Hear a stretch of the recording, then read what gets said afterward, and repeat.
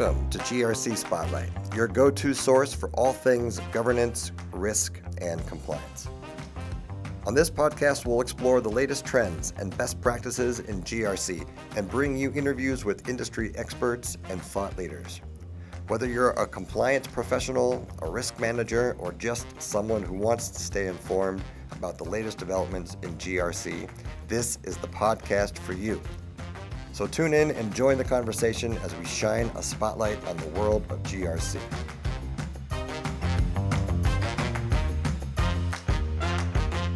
Hello everyone, my name is Dan Amodio and welcome to GRC Spotlight. In today's episode, we will be discussing safety management and the benefits of having a robust safety management system in place in your organization. We have two expert guests joining us today, Zane Edwards and Ralph Schwartz. Zane Edwards is the Global Director of GRC at Torque Software, bringing over 20 years of experience in managing GRC in both government and the private sector. With an interest in the digital transformation of governments, Zane is also a proficient and persuasive communicator, having delivered talks at conferences on radio, television, and in video format on a national and international scale. Meanwhile, Ralph Schwartz has over 30 years of experience as a veteran of the health, safety, and environment industry, specializing in both corporate and applied WHSEQ risk management. In this episode, Zane and Ralph will be imparting their insights and expertise on the significance of safety management and its applicability to organizations of any size. They will delve into the components of a safety management system, the function of management in cultivating a safety culture, and much, much more. Whether you are an employee, an employer, or simply interested in learning more about safety management, this episode is for you, so sit back, relax, and enjoy the conversation with our expert guests, kicking things off with Zane Edwards. Zane, how are you today? Dan, I'm doing well, thanks. Great to be with you. Great, thank you. Now, you put out very recently a very thorough and exciting blog post about safety management, which we will put in the notes on this episode for anyone to do some background reading as well. But can you give us the TLDR, if you like, just the summary of what you spoke about, because I think it's going to be a great way to frame the conversation today. Yeah, sure, no problem. Dan, really the focus of the blog was two-pronged. Firstly, why safety management is important. A lot of organisations obviously have a lot of different priorities, and safety management is not always at the top of that priority list. So understanding why it's so critical is really, really important. And at the end of the day, it's really important that we don't lose sight of the wood for the trees. It's all about safety. It's about keeping people safe. Obviously, there's things that go along with that, compliance with regulation and legislation. Obviously, we're looking to reduce the risks around the environment we're operating in.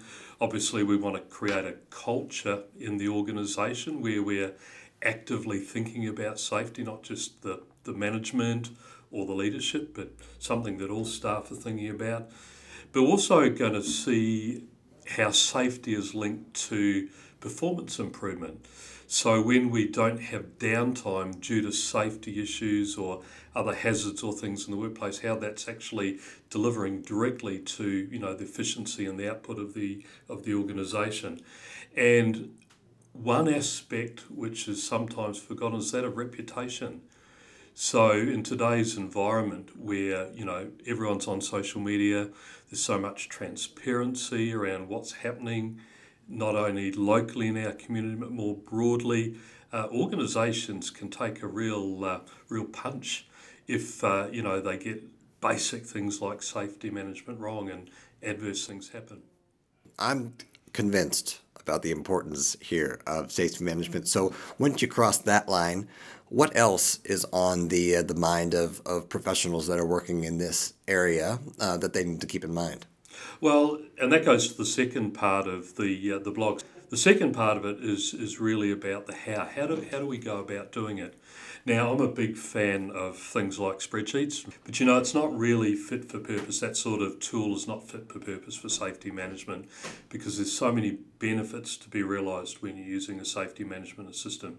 Just think, for example, about efficiency and effectiveness. I mean, when you're using a spreadsheet, all data has to be entered manually. There are no workflows. So it's very inefficient and manual process. But think about the improved compliance. When we're actually using a system, when we're taking a systematic approach, that in itself leads to a higher level of compliance because it's more transparent, it's more visible, we're actively putting it in people's minds. We're not just reactive, we're being proactive. Also the issue of scalability. So as organisations grow, that spreadsheet is not going to become any easier as the organisation gets larger. In fact, it's going to become more challenging. So the ability to scale up and accommodate those changes in organisational size. And then think about the data. So in a spreadsheet, everyone's got to be accessing a single file in a folder somewhere. Whereas in a system, you can provide a range of different levels of access to different roles within the organisation. So not only are you improving accessibility, you've actually got some control around accessibility as well. And all around better data management, all the information in one place, single source of truth, and then of course that provides better reporting and insight into what's happening in the safety space. So that's really the how to go about it. And for my money, but I'm all about efficiency, all about taking complex things and making it simple for organisations, or as simple as possible in the context. And look, for me, it's a no-brainer. A system is a must for an organisation in today's environment. I'm interested in thinking about how these things change over time. I would imagine when you might started in your career, the concepts of safety management and some of the practices that required to stay compliant may have looked one way, and then as things change, those things can change with it. How have you seen this industry change over time? For someone that's been in it for a long time, where do you see where we are now compared to where it's been previously? Oh, look, Dan, it's changed massively.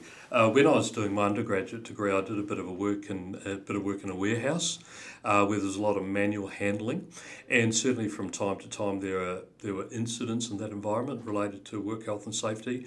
But back then, everything was manual. It was all done on a bit of paper, so it wasn't even a spreadsheet. I mean, we didn't even have computers in those. No, I'm not that old really, but we didn't have computers in the warehouse, so everything was literally done in a paper-based environment. So I'm assuming that someone somewhere was collating all of that stuff and reporting what had to be reported and managing, action items that needed to be managed as a consequence of whatever happened, but it was all manual. So fast forward to today, where we do have computers, where we do have the ability to systematise, digitise some of these functions, and it's chalk and cheese. So much more efficient, but we're getting better outcomes as well. Yeah. Another part of that, you think about a paper-based form, what happens when the legislation that happens to be regulating your area changes and something else needs to be captured or something needs to be changed? The whole process would have to be transformed to reflect those changes, right? Oh, 100%. And that is a real challenge, because if you've got distributed forms that have been created manually, number one, you've got to have someone monitoring it and aware of the change. Number two, that's going to require some effort to update. And number three, you've got to then distribute that, retrain. So it's a massive undertaking just to try and stay up with it. And that's why, quite frankly, in the old days, a lot of organisations didn't.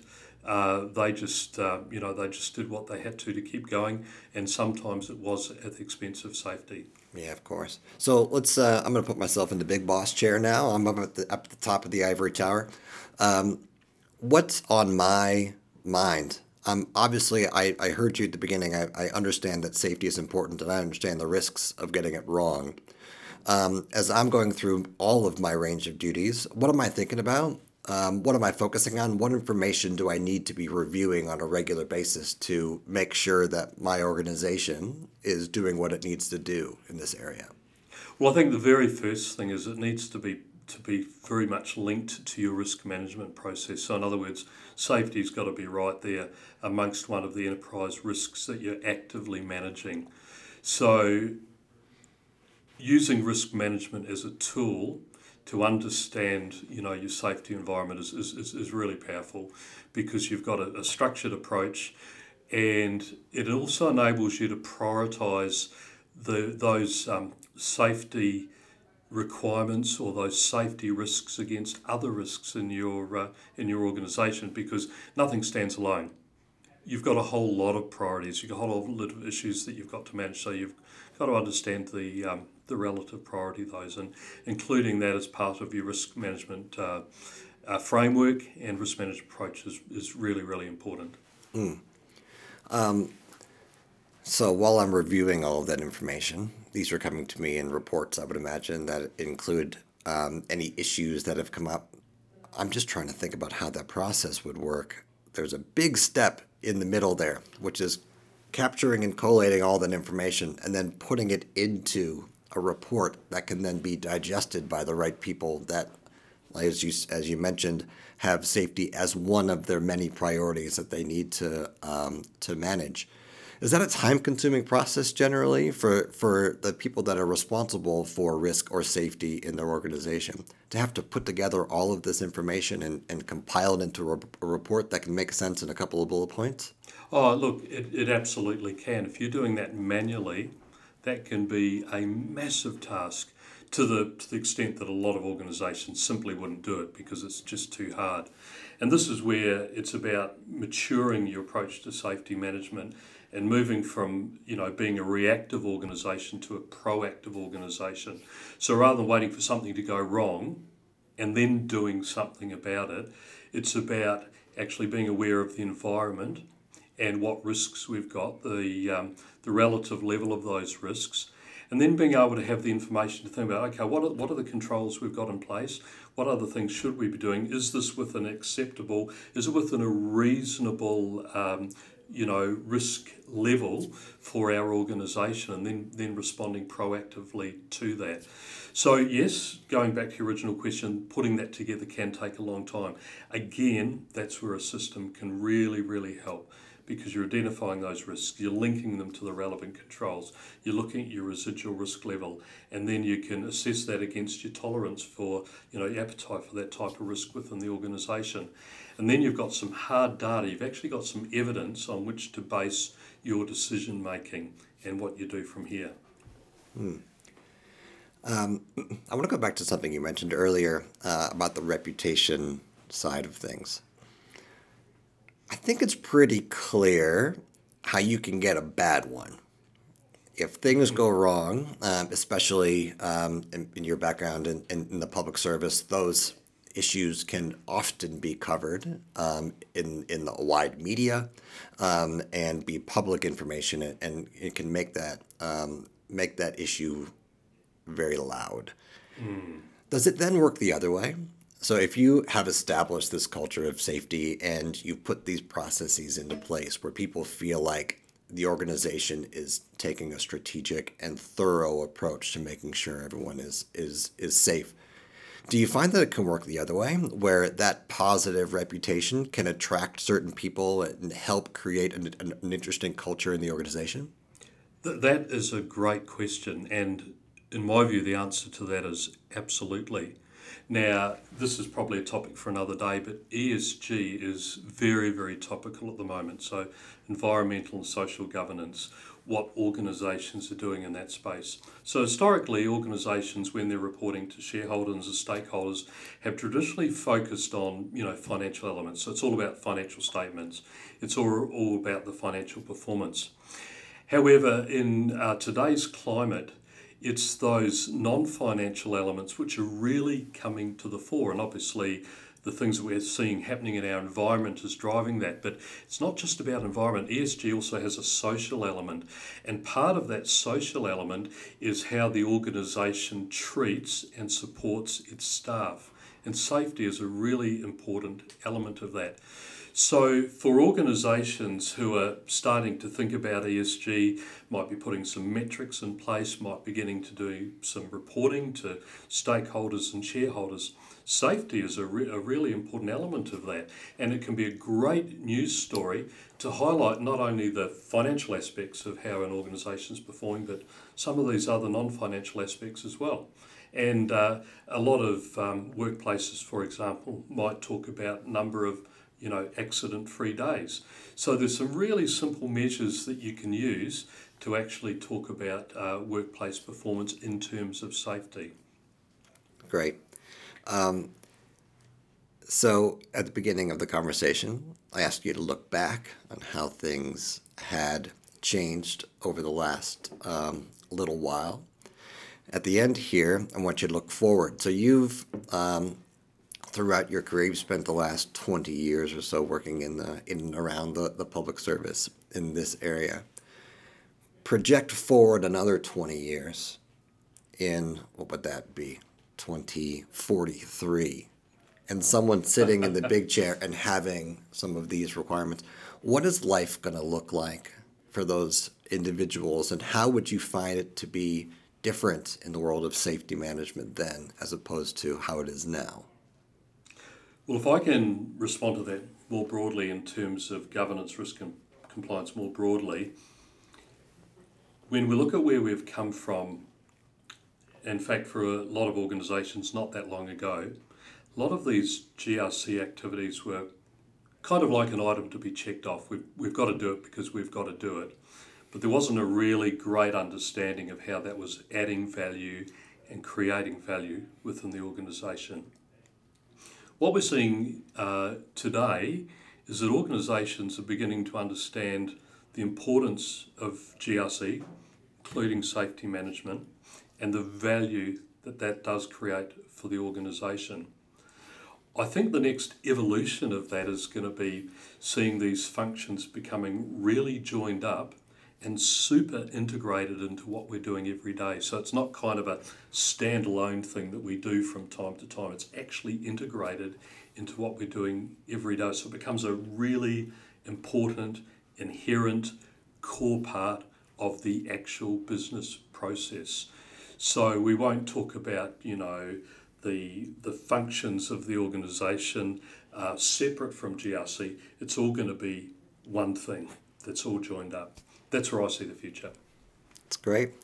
Well, Zain, I wish that conversations like this could be joined up into each and every one of my days, but we're going to have to wait until the next episode of GRC Spotlight to continue this conversation. But thanks, as always, for your time and expertise on the topic of safety management. Thanks, Dan. Always a pleasure. And we will be right back after a quick break.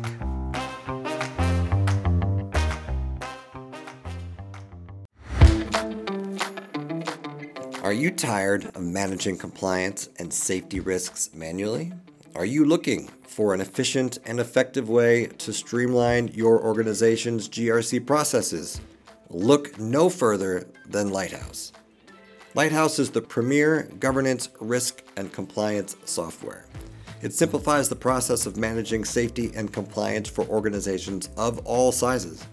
With Lighthouse, you can easily manage safety controls, track compliance against regulations, and mitigate risks all in one centralized location.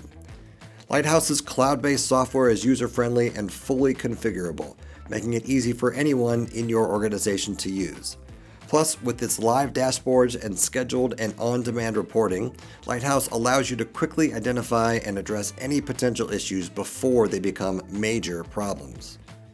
Don't let safety management and compliance remain an all-consuming activity that is managed across multiple spreadsheets.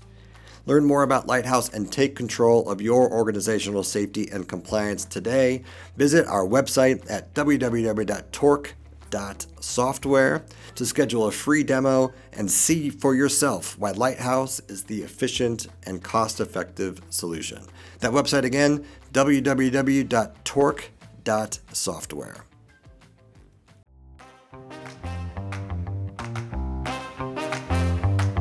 Welcome back to GRC Spotlight. We are very excited to have Ralph Schwartz joining us for a conversation today. Ralph is a veteran of the health, safety, environment industry for 35 plus years, brings a wealth of knowledge and experience to the table, and we are so pleased to have him join the conversation today. Ralph, why don't we start at the beginning, if we could? Could you tell us a little bit about where your career in HSE got started? Yeah, back in the early 80s, I worked for the Department of Leisure, Sport and Tourism in New South Wales, also known as the Department of Sport and Rec, or Recreation, and worked with a team that we were investigating pool drownings. It's a fairly sombre subject, but the team that I was involved with and working with went out to every single pool drowning and our region was the Greater Sydney region, and identified what the causal factors were. So public safety being my introduction. Also worked as a lifeguard and worked with the department on various events and Water Safety Week and things like that. So that's how I got started.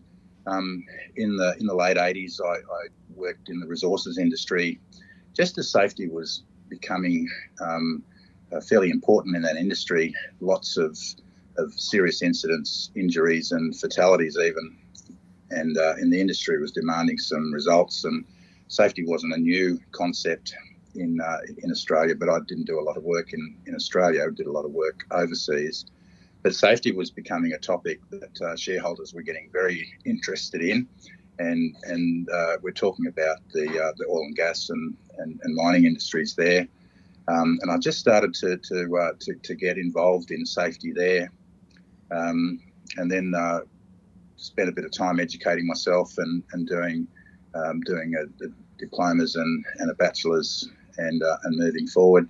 And then in the mid 90s, I was working in Tasmania on a mine site there, and the managing director said, "Hey, can you put together a safety system?" And I went, "Hey, how hard can it be?" And realised it wasn't all that easy, and there was lots of legislation, lots of bits and pieces that I needed to get on top of. So then I really got quite serious about looking into health and safety and started to understand the evolving and the changing HSE environment. Harmonised legislation was starting to become was coming into Australia, the Roban style legislation. So it was actually a fascinating subject, and since the mid 90s, I haven't turned back. Great, thanks for that. And what about your current role?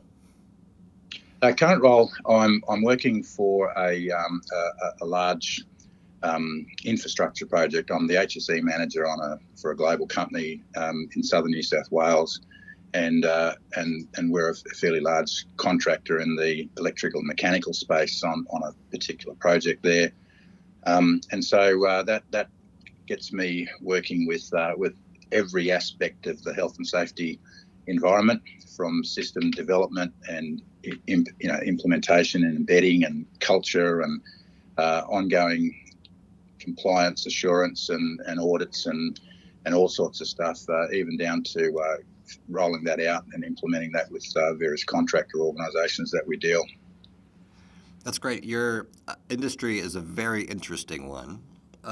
And some of the safety challenges, I think, stand out as pretty obvious. But can you give us a little bit of information about some of the challenges that your industry and you face in your current role? One of our big challenges is location. We're in a remote site, and quite a few of the current infrastructure projects on the East Coast are in remote locations. And then challenges that go along with remoteness, getting materials and various bits and pieces to site, the transport rules and some of the areas that we're working in are national parks and other areas with high natural values and cultural values. Access to qualified and experienced personnel in the current labour market. We have so much competition with all these infrastructure projects. Attracting and retaining qualified people and people who have got experience in the areas that we need them is a fairly big challenge. International pressures such as COVID and the Ukraine war on supply chains. That's a real challenge for us because we're building infrastructure projects and trying to get them manufactured and get the materials and the equipment shipped from the manufacturing centres of the world, which is mainly Asia at the moment. It's proving a bit of a problem, and also some of the potential hot spots in the Pacific region could still cause us more problems. We're not sure of those at the moment, but those are three aspects that some of the challenges we're facing at the moment. That's great. I'd like to ask you about a couple of things. First, I'd like to ask you about some of your recruiting, and you mentioned some of the challenges related to staff. I find that to be a really interesting challenge because I would imagine you're recruiting largely from outside of your industry into the industry. How do you manage some of those challenges, and how do you find the general skill level or understanding of the HSE culture and environment translates into your industry, and how is your training and conversations with that new staff handled as a result? Yeah, well, to answer some of that question is the portability of skill sets among safety people is generally quite okay. If you've got experience in heavy industry or in manufacturing, heavy components, the transportability or the portability of those skills is something that we rely on, and we're actually looking for people who have demonstrated the ability to take those skills from one industry to another. That's a key for us. In the manufacturing sector or the construction sector and things like that, the more technical trades such as project managers, project directors, and supervisors, there's a bigger requirement for those personnel to have direct skills. But safety, thankfully, we can actually rely on good people having good skills that are transportable. So in the recruitment phase, what we're trying to do is get people to be interested in coming and working on our project rather than another one, and that's the traditional methods of remuneration, context, work experience. Working on a large project is going to be great to see in someone's CV in the future. So attracting good people is it's a combination of various factors that we need to look at through recruitment and then that onboarding process. Having conversations with the people as they come on board. I think in any context, induction and initial training is key to everything. If you onboard people and you give them all the information they need to be able to do a job and do it well and succeed and be successful, then information is key. It's not only a legislative requirement, but it's also good to be transparent with people and explain your expectations early and get that on board straight away. Of course. Can we talk a little bit more about some of your legislative requirements? You are in is it fair to say, a very highly regulated industry? How do you, first off, get your head around the existing legislation that you need to comply with? And then how do you then translate those into a day-to-day activity where you need to make sure that the feet on the street, the people that are actually working are in compliance with that legislation? Yeah, well, for us in Australia who are used to this sort of work, we've watched the legislation evolve from pre-harmonised legislation to the current harmonised system, and thankfully part of that portability of skills is that quite a few states in Australia have similar or identical legislation, both acts and regs and the codes of practice. So in that regard, we understand what we need to do to keep people safe, and we also have the codes of practice to say, hey, this is best practice and this is what we're looking for, or this is what you should be looking for in your application and your implementation. Then what that happens is every single rule that you've got, you need to have an end state and say, okay, how do we implement this rule? How do we make sure that it's being followed? How do we show an auditor that we were actually complying with this? Because if we get audited by our client fairly regularly, as most subcontractors or contractors on a big project are going to be audited, the ability to show an auditor, hey, we've done this, and this is the evidence that we can do that. So working in this industry to keep people safe, you want to keep people safe. That should be your highest priority. Your ability to show compliance needs to be a fairly close second, because there's so much scrutiny right now, and more so than any other time in our past, that we can show evidence that before things get nasty, we can show evidence, and we can show the process that we've gone through to get there.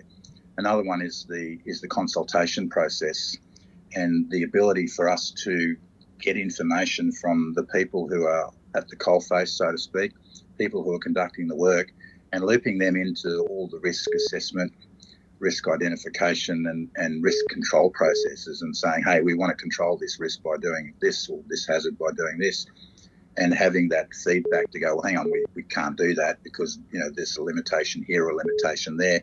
That consultation is equally as important as the other 2 points. That's great. So you mentioned the auditors and the audit process. I can imagine that being a little bit challenging to try to prove some things and show that compliance. How do you manage that process now, and what are some of the challenges that you see pop up as part of your work in that area? I learned early in my career that a great friend and mentor of mine said to me, the system determines the behaviour. So if you design the system, and I've used this plenty of times in my career, if you design your systems correctly and have all the various requirements, the key performance requirements, and then the indicators that show that you're actually in compliance, and if you're doing it that way and you build the system correctly, the system will then determine the behaviour, and behaviour then shapes culture. And once you've got all of those aspects vertically aligned through your implementation, through your audit processes, and through the feedback sessions that you get with toolbox talks and other safety meetings, you can then get a fairly decent indicator that you've done the right thing. It may not be as hard as I don't think it's as hard as you maybe think it is if you design the system correctly. If you haven't, and then you're constantly catching up, or if there was a massive change in legislation, everyone would be constantly trying to catch up. If you do it right in the beginning and at the start of your process, everything flows on from there. You're a part of a large organization with a lot of people and a lot of moving parts, both in the office and out on location. So with all of those various requirements from a compliance perspective that you have, and the importance that you said of a system, how do you manage that now? I'm picturing a lot of communication back and forth, which probably includes a lot of paperwork and things. How are you managing that now? And do you have any technology in place that can help you with that? Well, conceptually, we have exactly that problem. We've got a very varied workforce with different numeracy and literacy abilities. We need to manage those expectations and those limitations. We have people coming from overseas who may not be used to the Australian legislative landscape or regulatory landscape and cultural differences. So we've got lots of moving parts, as you mentioned. So a key is communication and identifying that end state that I mentioned earlier. What evidence do we need to collect to satisfy an auditor? What do we need to do to make sure that we know we're complying and our client knows we're complying? And that end state includes not only having a form and having the ability to collect the evidence, but also to put that in a training package and to roll that out to the people concerned. So training becomes such a vital part of this process, because people rock up on site, they have no idea what they need to do until you tell them. So communicating that through training packages, through assessment packages, through sign-on sheets, so they've received and understood the information you're giving them, and then also having that link to a job description and a KPI, an indicator so that they're performing those compliance duties. So information is key. As far as the technology and how we actually deliver that continues to be a challenge. As the industry and our general safety industry, as well as the various construction, engineering and various other industries, digitise more and more, we're finding a whole lot of better solutions, and we're seeing the ability to take paper-based forms and turn them into database entries, digital on a screen. Some areas and some environments you're not allowed to use those sorts of devices, unfortunately, but others we can actually do that, and we're looking to digitise as much of our content and those and that end state that we know we've got it in a database and we've got backups and we're using secure servers and things like that. Yeah, great. And then once reporting time comes, anyone that's been involved in an audit, either at the government level like you're speaking about, or even your boss saying, hey, I need you to give me your report on this and that, can be an equally time-consuming part of the process, is in trying to pull all of your information and then prove that a certain thing has been done or sometimes not done. What's the reporting process like? Well, look, there's collecting data is useless if you're not going to use it. I've always said that. If you're going to collect a piece of data, you need to know what you're going to do with it. You need to know that end state. And the flow on of data needs to come through in a very clear methodology, and you need to have a reason for the data, and it needs to inform someone. So the safety team, the construction management team, the project directors and project managers, they're all going to have different requirements for the data that they're looking at on a different level and at different parts of their function. The ability for the data to flow through, and data generally is good like that, it's digital, you can then start designing individual dashboards. And we're currently looking at software where we can comfortably have our purchasing department, our logistics department, our contracts department, as well as various other functions, including safety, to have the metrics come up through that vertical alignment, that the data goes to, A, it goes into a database, and B, it comes out the way it needs to come out. It's very important. Yeah, great. I'm going to ask you to bring out your magic wand a little bit here, Ralph, because you are now the czar of this area, and you have the ability with your magic wand to create a solution that removes all of that friction and all of those struggles. What are some things that you would like to wave that wand at and say, well, this really needs to be improved, and if we could improve that, the organization can achieve some serious benefits as a result? Look, I'm not really sure. The current state of the market of software that's available to collect and then store and then present data is pretty good. There's excellent service providers out there. I guess what I'd want to do is A, make them more affordable, so that all organisations can have the benefit of being able to entry level some of these HSE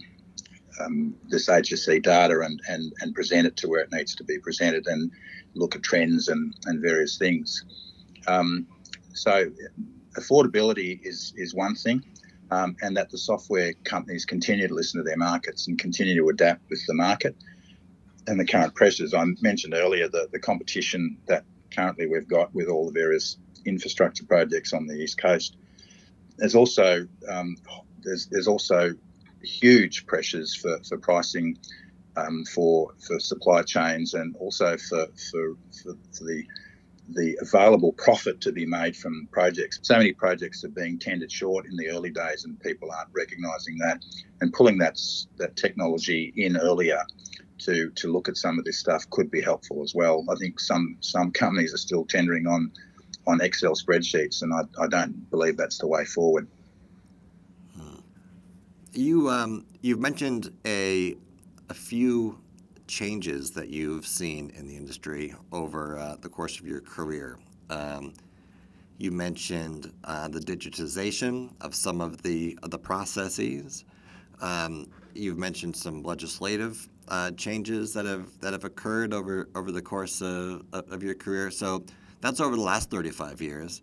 Now, let's suspend reality a little bit more here and think about the next 35 years. So in 35 years, you're sitting on a beach somewhere up in Queensland, sipping cocktails and enjoying the good life. But someone else who's in your role now, what sort of challenges are they going to be facing, do you think? Where is the industry headed, and what are some of the changes that you see coming down the road? Yeah, look, if you look at the last 3 years since we've had COVID, and you see how the ways of working have changed in this short amount of time, you look at the previous 5 years and how automation has crept in many industries. You know, we now have mines that have completely driverless trucks and various things like that. I believe that's going to be our major challenge, to continue to adapt to the changing ways of work. We're going to need to have infrastructure regardless. We're going to need to continue to build roads and dams and buildings and all the other various infrastructure we need to continue for a society to grow. And although other industries will lose people where automation is going to take those people away, construction and the heavy industries are always going to need to have people. And I think what we need to do is identify where those areas of automation are going to impact on us in the future. If you look at our responses to how COVID came about, it was one of those situations where we were doing catch up the whole time. You can't predict most of these global events. We couldn't predict the Ukraine war. We're currently hoping that we can predict some other tensions in the Pacific area. Not quite sure how they're going to affect the world as a whole and the way we do business. But it's, the ability to adapt is key here. The other one that I'm looking at, some of the changes within 30 years. If you look back at the various Gen X, Gen Y, Gen Z, millennials, and various things like that, and the way people approach work, we have a completely unknown labour market in our future. My job as a safety person is to keep people safe, keep people alive, eliminate risk wherever possible. And if we can't, then to make it as low as reasonably practical. That's what the legislation says. But we're currently getting struggles with both workers and managers thinking differently than the way you and I would have thought in our younger days. And we need to adapt to those changing attitudes toward work and toward their own safety. And it's been really interesting. It's been quite a privilege to work with people of all different ages, because age is no barrier in this particular business. And seeing the attitudes and how they change and people's engagement and disengagement with their environments, and being quite stunned and quite surprised and a little shocked at how different people engage or don't engage with their environment. And I think that's going to be an evolving and a continuing challenge in the future. I think that's going to be our biggest one. What sort of generations are we bringing into the world? What do they understand about risk? What do they understand about the context in which they're working, and keeping them safe? Very interesting times. So across some of the various industries that you've spent time in during your career, what are some of the differences and some of the risks between those industries? Yeah, look, in construction and in heavy machinery, there's risks there that things can fall on you, things can break and hurt you, and there's high consequence. The likelihoods are sometimes high as well. If you look at something that's predominantly like a government department and people are working in offices, you don't have those sorts of risks. But mainly in those sorts of areas, the environments create their own types of risks. And what I encountered when I was with the government was the mental health risks and dealing with people. So in every different environment, in every different situation, it's all contextual based on the environment around you. It's all environmental. Well, listen, this is a GRC podcast, and it is an absolute pleasure to speak to someone that has such great experience in GRC. And Ralph Schwartz, thank you again for your time and for having such a great conversation today.